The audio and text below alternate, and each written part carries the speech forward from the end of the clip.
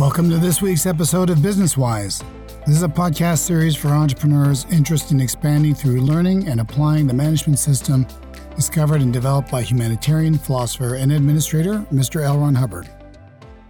Out of almost 200 episodes of Business Wise, we have only brought up on a couple of occasions the important relationship between art and management, and this really deserves more attention.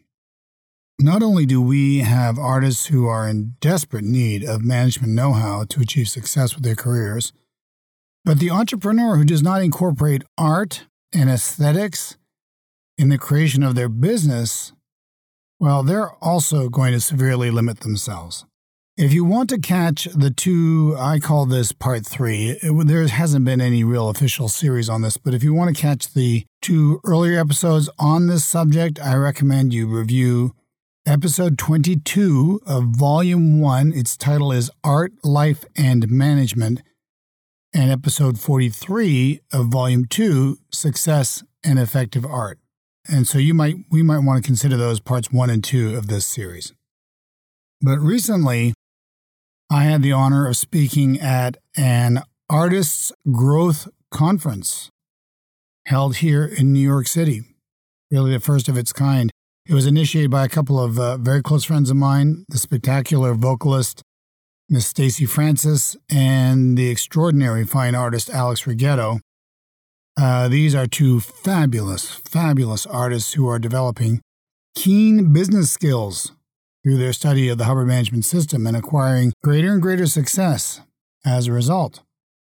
And they had wanted to promote this concept and their success to their fellow artists, and thus the conference, which was held last week, and it was a big success. I just want to point out what L. Ron Hubbard has pointed out to us again and again, that one becomes the effect of that which one does not have knowledge of. If you don't understand washing machines, sooner or later, you're going to become the effective one. Washing machines are pretty complex these days, I might add. I haven't figured them out. And it can take an hour or 2 of careful study if you really want to get a product with one. But more to the point, the artist who does not understand that they are an entrepreneur and thus studies the fundamentals of management is putting themselves at the effect of management. If you've ever heard an artist who's critical of their manager, and thus the great communicators, which is what an artist is above all else, ends up communicating not their message to the world, but somebody else's message, the message of those who are buttering their bread, basically. And this sort of compromise has evil consequences on the artist and on humanity, as we are all coming to realize as we view our deteriorating civilization. But less considered is the role of art to the entrepreneur. The guy starting a shoe store, he better have a concept of art and aesthetics if he wants to have a successful shoe store. True or false? Does the aesthetic of any establishment have much to do with their success? Well, of course it does. Would you frequent a restaurant where the food is just slopped on a plate with no view of its presentation, or a store where the clothes or shoes are just shoved on a shelf with no thought as to the atmosphere of the place or how they're displayed? There is a retailer that had this perspective that price was everything and aesthetics relatively unimportant, and they've closed. I just read online recently they closed half their stores in Chicago just not long ago, and I noticed they're taking a new approach to the layout and presentation of their stores. So there's an example of ignoring aesthetics at your peril. It is something any business person can easily learn. Beauty attracts. It's beautiful. And ugly repels.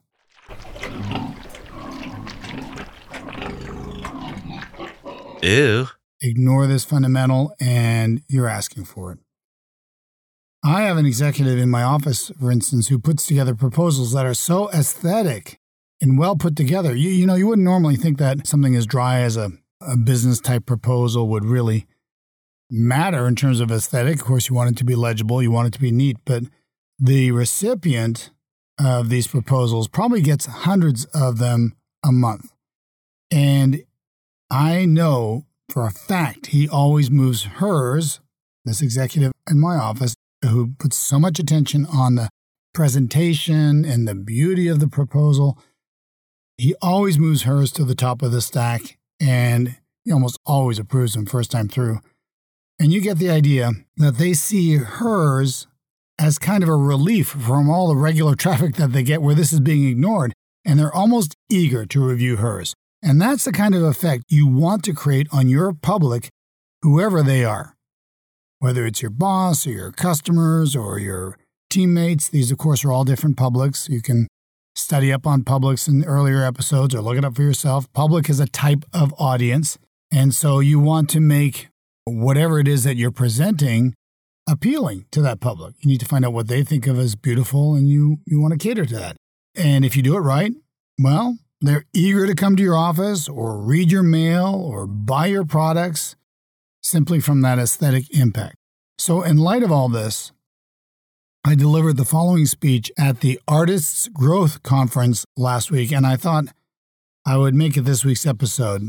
So this is basically that speech in its entirety. It starts like this. Welcome to the first Artist Growth Conference on this historic date.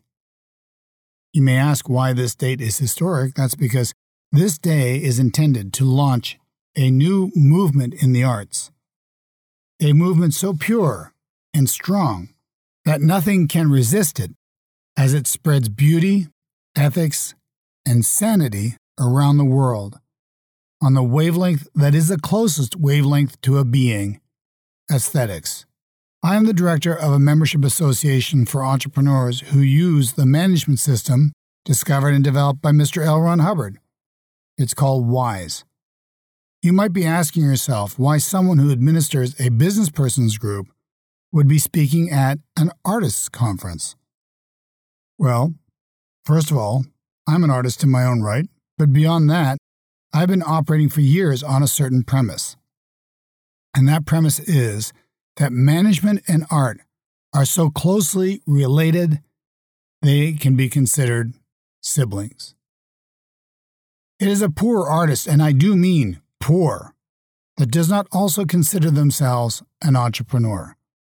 The artist, who wears like a badge of honor that they are, quote, terrible, end quote, at business, is either dedicating their art to an attic somewhere or have turned themselves over as an effect point to others to make their work commercially successful, and thus may and sometimes must compromise the vision and message that they have for the world to forward someone else's message, often a far less savory or survival one. LRH offered the following as a basic definition of art. Quote, art is a word which summarizes the quality of communication. L. Ron Hubbard. Great definition, right? Would you like to know where it comes from? It comes from page 348, volume 3 of a series of books Mr. Hubbard authored and referred to as the Management Series. Yes, clearly art is important enough to management that LRH included it in the Management Series of a course he entitled the Executive Briefing Course. So, can we say that not only is it a poor artist who does not regard themselves as an entrepreneur, but it is a poor entrepreneur who does not regard themselves as an artist? Are these not both madly creative activities? Should one be divorced from the other? Where would Da Vinci be without the Medici family? How is it that we see some of the greatest art in the world hanging in the homes of the successful entrepreneur, or that one can easily locate the biggest business opinion leaders in any city by looking at who sits on the board of directors of that city's symphony orchestra? No, an entrepreneur who is not an artist at heart doesn't have one. The reason today's date is historic is because this is the date we intend to launch the greatest most uplifting artistic movement in the history of Earth. One might say this is a humble beginning, and it is. And why wouldn't it be? Do the great ideas that have shaped the destiny of humanity, do they have to be announced before an audience of thousands? No, it doesn't.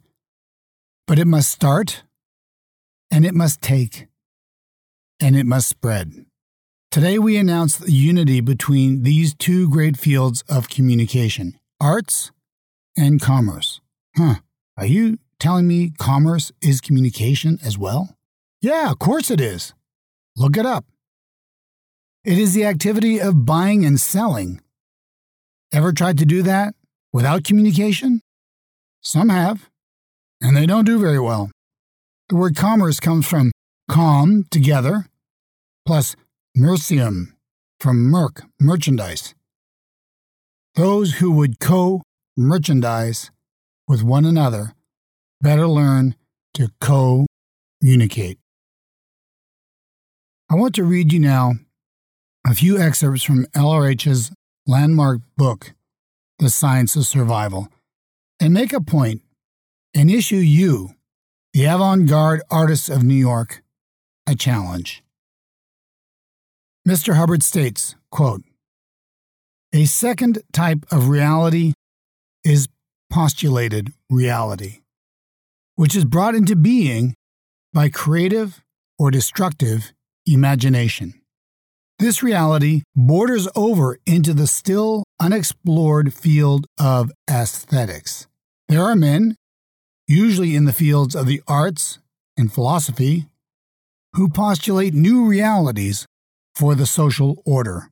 Social orders progress or decline in ratio to the number of new realities which are postulated for them. These postulates are made, usually single-handedly, by men of imagination. Ideas, and these are still Mr. Hubbard's words, ideas, and not battles, mark the forward progress of mankind. Individuals, and not masses, form the culture of a race.